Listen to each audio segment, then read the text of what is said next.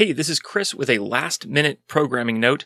I'm moving. My wife got a great new job, but one of the unfortunate aspects of it is that we have to move. We got like 8 days of notice that we have to move when we have to move, and so we are moving. We are moving away from the internet we have toward the internet that lies before us in the hazy and unknowable future, and for that reason, I'm going to take about a week off of MDC just because I don't know whether I'll have internet access during that week. Probably not. And so uploads and managing everything would not really be tenable. So even though I hate to do it and I just did take a hiatus, I have to take this week off.